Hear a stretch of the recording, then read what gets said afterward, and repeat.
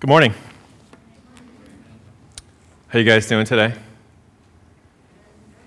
Did your weekend have a good groove going on? Okay. Well, open your Bibles. Hey, welcome to Portico Church, Arlington. My name's Jason, lead pastor here. And it is my privilege to open up the Word of God with you. We're going to be in Romans chapter 8 today, covering 18 through 25, picking up right where we left off last week. And we're walking through this series in Romans chapter 8. It is one of the best summations of the gospel of what the entire Bible teaches about what God has done and is doing to pull us from death, to redeem us, to know us. And so we're excited about that. Our mission statement at Portico Church is uniting people to life in Christ. The series title is Life in Christ, Learning to Live Life in Christ, meaning this: we want to understand what it means to apply the power of the gospel in our lives in real time. And let's just be honest, it's easier to do that now or not do that because life is more difficult. It just is. So we're going to talk about sufferings today. That's where the text goes. So it's very appropriate for where we are as a church, as a city, as a nation, as a world. So to get us thinking like that, so to open the door for us, I'm going to ask you, what makes suffering bearable for you? Because everybody suffers, everybody experiences loss. How do you deal with it? What makes it bearable? Well, let me give you some examples. What about an awful job? If you're in a dead-end job, how do you deal with that? Probably one of two ways. One, you might say, well, you know what? It's a lot better than that other job, that really, really horrible job that I had a couple weeks ago or a couple years ago. Or maybe you're in a situation where you're like, you know what, I'm in this dead-end job, I hate it, it's not good for me, but I have another job, it's squared away, I've landed it, and I'll be starting there in 2 months. So this job, so what? I have to deal with this job in 2 more months. We do that. Or one of my favorites is a juice cleanse. Have you ever done a juice cleanse? They're toxic to me. I tried it once. I was ill for 3 days. No joke. Now, my beautiful bride, she likes this, and she's like grinding up beets and like potted plants and all kinds of stuff. And she wants me to taste it. I'm like, it still makes me ill. But why does she do that? She chooses to do that because she has a better future in mind. You can endure a bad job because you have a better future in mind. You can endure the pain and suffering of exercise because you have a better future in mind. Great, we all get that. What if it happens to you, not by your choice? What if you had no decision in the process and suffering happens to you? And not only that, what if it rips your future out of your hand? What if it takes a possibly good future and destroys it? Now what? How do you make that suffering bearable? What about death? What about COVID-19? And not just the restrictions, but all the implications that ripple through society and life. I don't know. I mean, you even see this weekend hurricane, right? Yeah, hurricanes. Things are happening to us all the time that can and will destroy our future ultimately. How do you handle that? How does the gospel, the power of the gospel, interact, intercede, intersect with that type of suffering? Well, we're going to find out. Friends, here's one thing that I can tell you.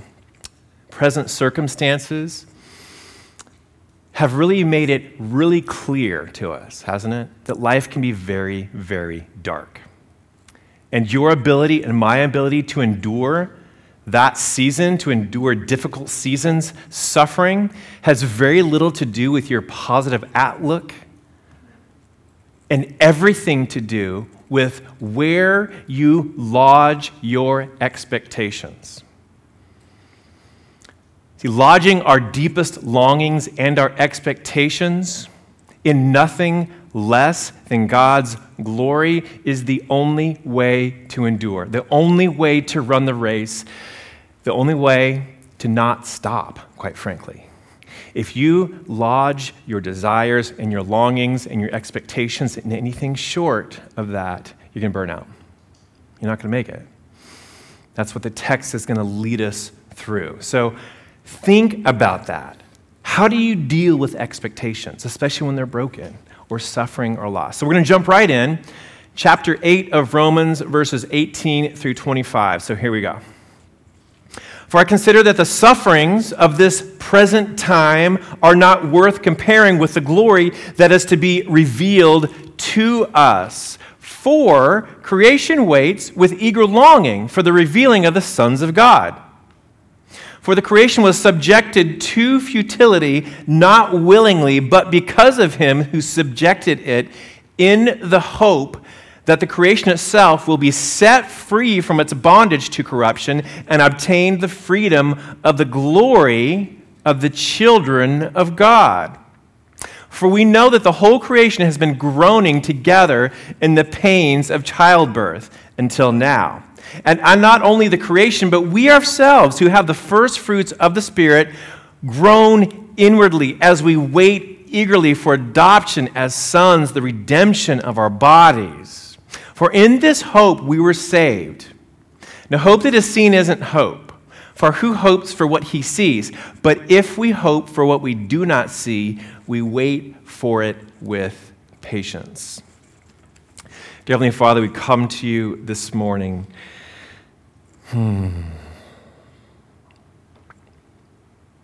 I worry we don't understand this in the way that you want us to, and we desperately need it. Our prayer this morning, as we humbly come before you, Heavenly Father, is that you would open up our eyes, give us eyes to see, ears to hear, a heart to believe, that we might understand this and live it out, Lord, that it might transform us. So we humbly ask for this blessing in the name of Jesus. Amen. So, get right to the punchline. What is the text saying?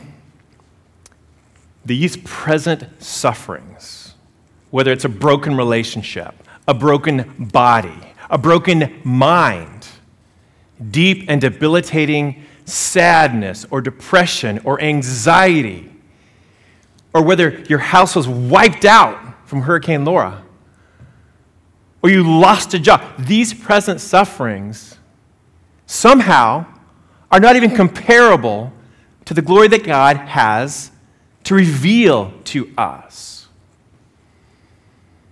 So, your expectations will drive your endurance. If you set short of God's glory, the way the text reads, you're going to have a hard time making it. So your expectations will drive your endurance, my endurance. 3 things we see in the text. We'll pull these out. I always like to throw these up front so we can kind of track along.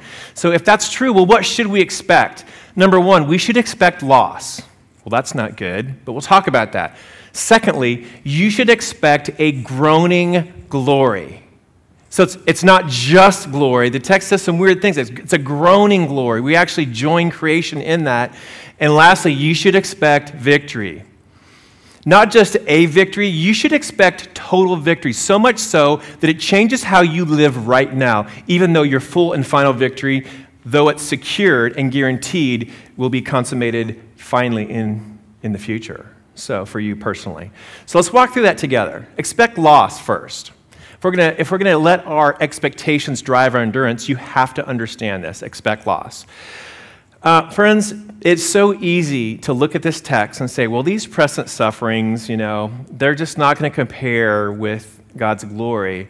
Friends, we as Christians do a bad job of actually teaching this to one another. Here's the things that we will say to one another. I would call them like Christian-esque escapisms. We'll say things like, hey, you know what? Look on the bright side. Or, God is sovereign and I'm sure it'll work out. You know what? It's just look on the bright side. God will enter into this. Stay positive, right? Just keep a positive mindset. That's what God wants for you. Yeah, it's true. Positive mindset's good. It's a good thing. That's not what the text is saying. The text is saying that God's future glory that will be revealed to you is not even comparable to the sufferings that you're enduring right now. Now, if somebody walked up to you and said that, you're going to be offended. Who can say that to you? Oh, well, I know that you, lost a spouse, but you know what? God's glory is better than that. Or I know that you lost a job and you can't buy anything anymore, but nobody, you're not going to hear that. In fact, all that we usually offer is escapism. Right? Well, you know what? Just put your mind over here. Or we turn to things that will help us escape: alcohol, media, entertainment. And so our response to loss and pain is to escape from it. Here's what God does in the text. He gets down and looks you square in the eyes. He says, I have an eternal hope that is infinitely better than the loss and the pain and the suffering that you are presently experiencing, period. That is powerful because it's true. Just right to our face. A way to understand this is, does everybody know what a thimble is? It's like a little thing for sewing. It looks like a little tiny cup, but apparently it's for not stabbing your finger. You've seen one. So if you were standing at the shore and you scooped up some water and you're looking out over the ocean and you have a thimble that's full of a little tiny, maybe a half ounce of water, and you're looking at the ocean, it's comparable. There's a lot more water in the ocean than there is in the thimble. The sense we get from this text is God's hope for you is not even comparable. God's glory that he's going to reveal to you, to us, is not even comparable to what we're experiencing now. It's infinitely better. That being said, experiencing loss is normal for a Christian. Sometimes I don't think we tell people this. We need to. Oh, because it really matters, and it really matters especially now. If you're going to be born again of God, if you're going to be birthed out of grace, if you're going to be an adopted heir, you will suffer. The cross always comes before the crown. You're not earning, we know that. There's no condemnation, so you're not earning your spot at the table. You have it. But this world is no longer your home, so it's going to feel foreign, and you will suffer, especially if you're following Christ. That is what God tells us. So it's normal for us to suffer. Everybody born of God will do that. So expect loss. Don't be shocked when that happens. Don't be shocked when this life can no longer be the measure of your happiness. It happens. So our expectations drive our endurance. Our phones are great now. They're a great camera. So nobody has a camera anymore, at least not very many people.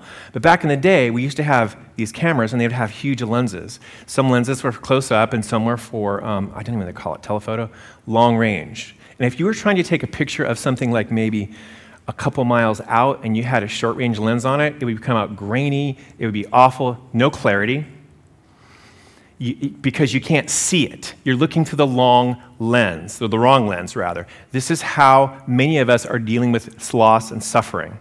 We are looking at our life through the lens of our loss, and we are confused, and it's all self-referential, and we're entering into despair or self-pity, when all the while, God doesn't call you to look at your life through the lens of your suffering. This text is teaching us to look at our suffering through the lens of his glory. Not only is it much greater and does it eclipse all that we experience, we know that in Christ, we're going to get to this at the end of Romans, even our suffering and our pain and our loss is transformed into glory, into his plan. So, what lens do you look through? Are you looking through the lens of your loss? Is that how you see life? Or are you looking through the lens of God's glory, and your loss is a part of that? So, your expectations will drive your endurance, your ability to go the distance. Number one, expect loss. Is that too dour? It isn't, friend, especially when God is going to do something with that. Secondly, expect groaning glory. This is odd, but this is where the text goes. So the way that the Apostle Paul, the way that God inspired through the Holy Spirit, the Apostle Paul's letter here to the church in Rome was to say, okay, and you may not understand what I mean when I say this present suffering doesn't compare with the glory that God's going to reveal to you. So I'm going to show you what I mean through creation. And the idea is that when you take a look at creation at large, the frustration, the fact that it's bound to decay, we've got hurricanes, we've got COVID, we've got all these things in the natural world, you will start to understand that that chaos and that futility is not just around you, it's in you too. You will start to make sense of the longings and the incompleteness that you have internally that draws you beyond yourself, because creation has it too. And so what's around you is also within you, and you feel that. So how do we get there? This is so interesting. I want you to, I'm going to turn to you, Genesis 3, verse 17, because it makes sense of what this text is going to do for us. Now, the first 3 chapters of Genesis, it's very important to understand that, to understand the whole Bible. But after Adam and Eve sinned, basically said, I don't think I can trust my happiness to you. I need to define good for myself. Therefore, I will eat of the apple. I will take what you don't want to give me because I need it. There was a curse. Verse 17, Adam's getting cursed. Cursed is the ground because of you. In pain, you shall eat of it all your days. This is a cursed creation. Thorns and thistles I shall bring forth for you, and you shall eat of the plants of the field. By the sweat of your face you shall eat bread until you return to the ground. For out of it you are taken, for you are dust, and to the dust you shall return. So we see in the creation account, the fall of humanity, that because Adam and Eve were king and queen of all of creation and everything that God made, he handed it to them. Because of their fall and their sin, all of creation died with it and was put into bondage to futility, to decay. We kind of have this cycle in creation: death, decay, dust. And it goes on and on and on.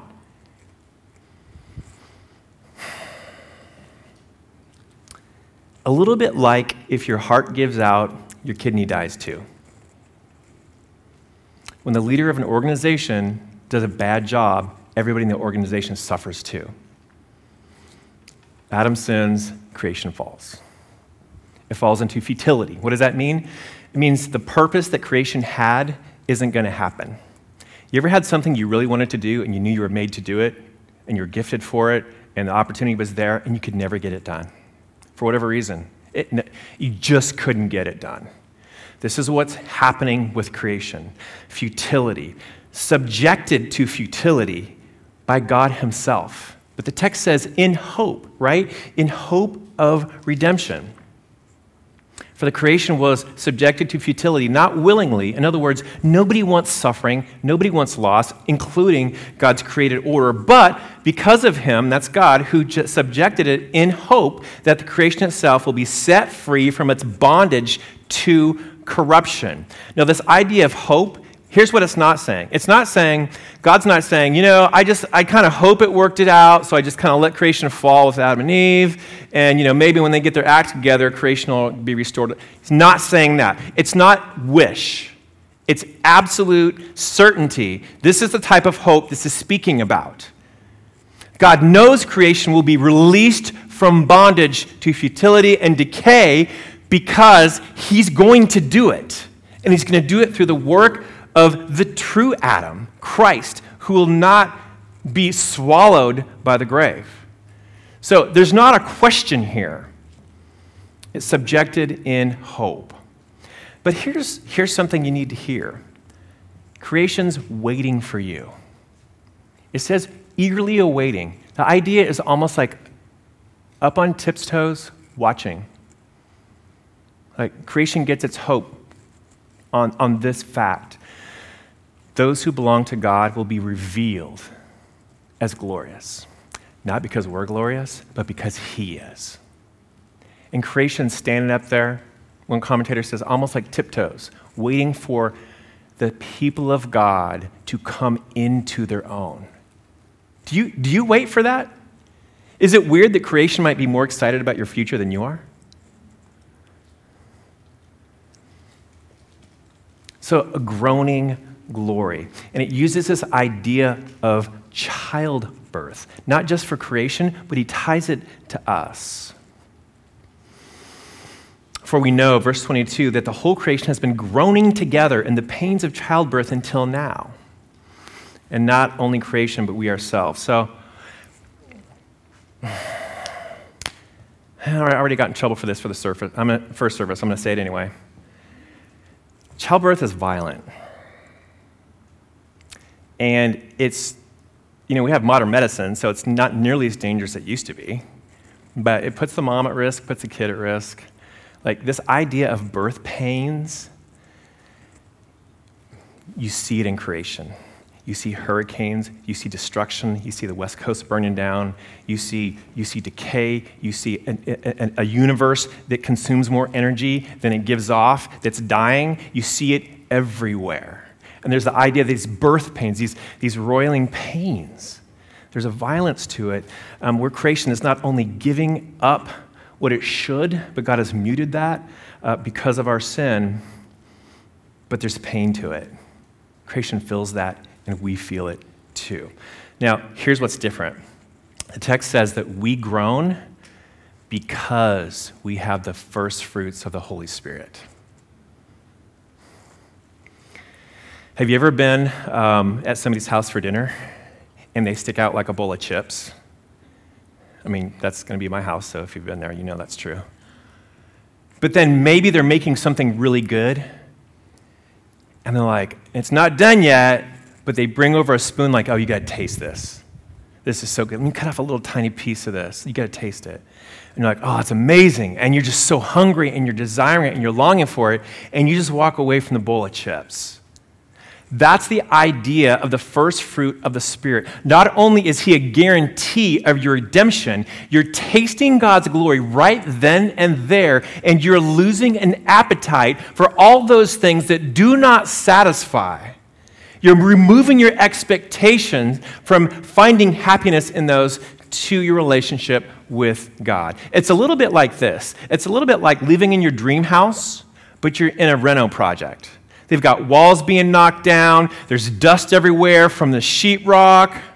The buzzsaws are going. Like you're living there. This house is awesome. You've always wanted this house, but it's under construction. So you're longing and you're waiting for that day. You've seen the blueprints. You know it's great. You've taken up residence, but it's not finished yet.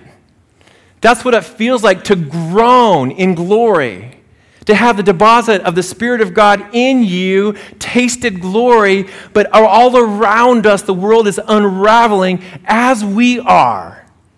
But what doesn't unravel is what God puts there. The Spirit of God leads us on. So groaning glory, expect that. So one of the persons that developed me as a Christian, that was one of my mentors, is my mother-in-law. And I spent a lot of time at their house before we were married. And she had a fantastic way to set her expectations, to set herself in heaven before she got there. And I was so attracted to that. And she even helped develop my mom as a new believer. And she was just awesome. She's got dementia. I mean, she doesn't, I don't want to talk about it. It's bad. We are groaning. It's a sigh. There's nobody that I know that was that really set their expectations in heaven, and now all she can do is be served, That, my friends, is coming to every one of us in some shape or form. And so this verse this week, as I was studying, I couldn't stop thinking of her. Just an exhale, a sigh, a groaning glory. If you set your expectations here, your hope's going to die with them, okay? So your expectations will drive your endurance. You experience loss, yes, a groaning glory, but here's so important. Here's what my mother-in-law knew. She expected victory. That's it. You have got to expect victory. And I think you get that in a spiritual sense, but it doesn't make sense to you in the real world. What do we see in the verse? We see full adoption. You learned about this last week as Pastor Nate Wagner talked about what that feels like. And Scripture even personifies creation to show us that we're heirs. But it says that we wait eagerly for that full adoption. We wait eagerly for that adoption. So here's what that should feel like to you. It's like a child who's been adopted fully and finally, well, not finally, but legally, has your name, but that child is either in a different country or in a different state, and you really haven't been possessed yet by that home. You're waiting. You belong. You're adopted, but you're waiting for the fullness of that. You're waiting to take up residence finally and fully. Man, if life doesn't feel like that in Christ, I don't know what does. So the text says we are waiting for that, and also we're waiting for redeemed bodies. This is so weird for people, but it's so true. We wait eagerly for the adoption as sons. That's not about gender, that's about an heir. Speaks to the time in the first century, a full heir, the redemption of our bodies. Friend, look at your hand. When Christ returns, that's redeemed. I don't know what it's going to look like or feel like, but it's going to be something very close to this. Our bodies will experience full redemption in the new heavens and the new earth.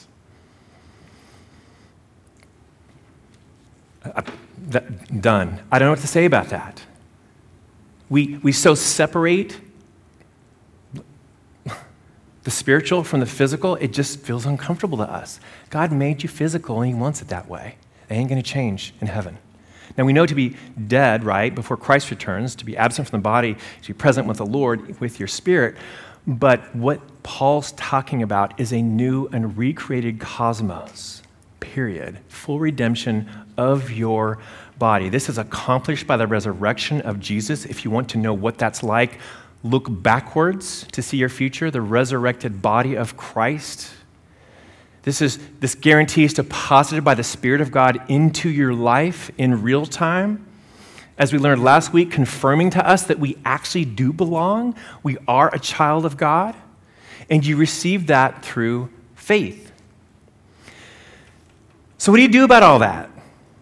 What is the call of this text for you and for me? If our expectations are going to drive our endurance, now what? Listen to how this ends. Now, hope that is seen is not hope. For who hopes for what he sees? Do not build your life on things that you can see right now. That's not the kind of hope that God is talking about. That's not the kind of hope that God offers through Christ Jesus. If you're building your life on something that you can see or some better version of what you have now, then you're not seeing the glory of God. We are called to hold tight into God's promise. The word says patient, but it's better endurance. You're going to have so much opposition in this life to following Jesus. Hold tight. Stand firm. Do not let go. Don't wander away. Hold tight to what God has given you in Christ Jesus. So, what makes your suffering bearable? Simply said, the suffering in Jesus. The suffering of Jesus for you. You see, he subjected himself, not unwillingly, but willingly, to futility, to death. Like Adam, he was put into the dirt. But unlike Adam, he did not experience corruption or decay. He lives. He walked out of the tomb. Every hope you have must be lodged in that fact and in the living person of Christ. He is the firstborn of all of creation that's being redeemed, starting with the people of God. That's what makes our suffering bearable. Friends, this life is not the measure of your happiness. Jesus is. So hold tight, stand firm. I don't know what that's going to mean for you today, but here's two things I'm seeing in this pandemic. A lot of people that seem to be very tightly organized into the church are long gone.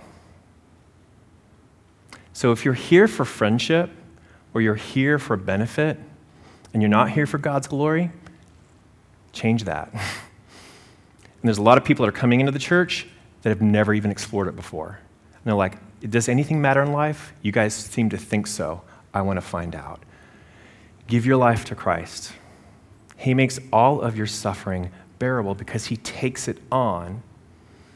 And what is coming for you is incomparable to what we're experiencing now in glory.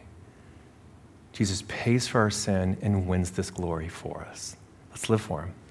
Dear Lord, we thank you so much that this word is true, and this word is true for us, and this word is true for us in this church, in this city today. Let us feel and taste and see the incomparable glory that is displayed by you through Christ. And we have a small taste of that in this future that's coming. Let that sustain us, your people. We pray this in the name of Jesus. Amen.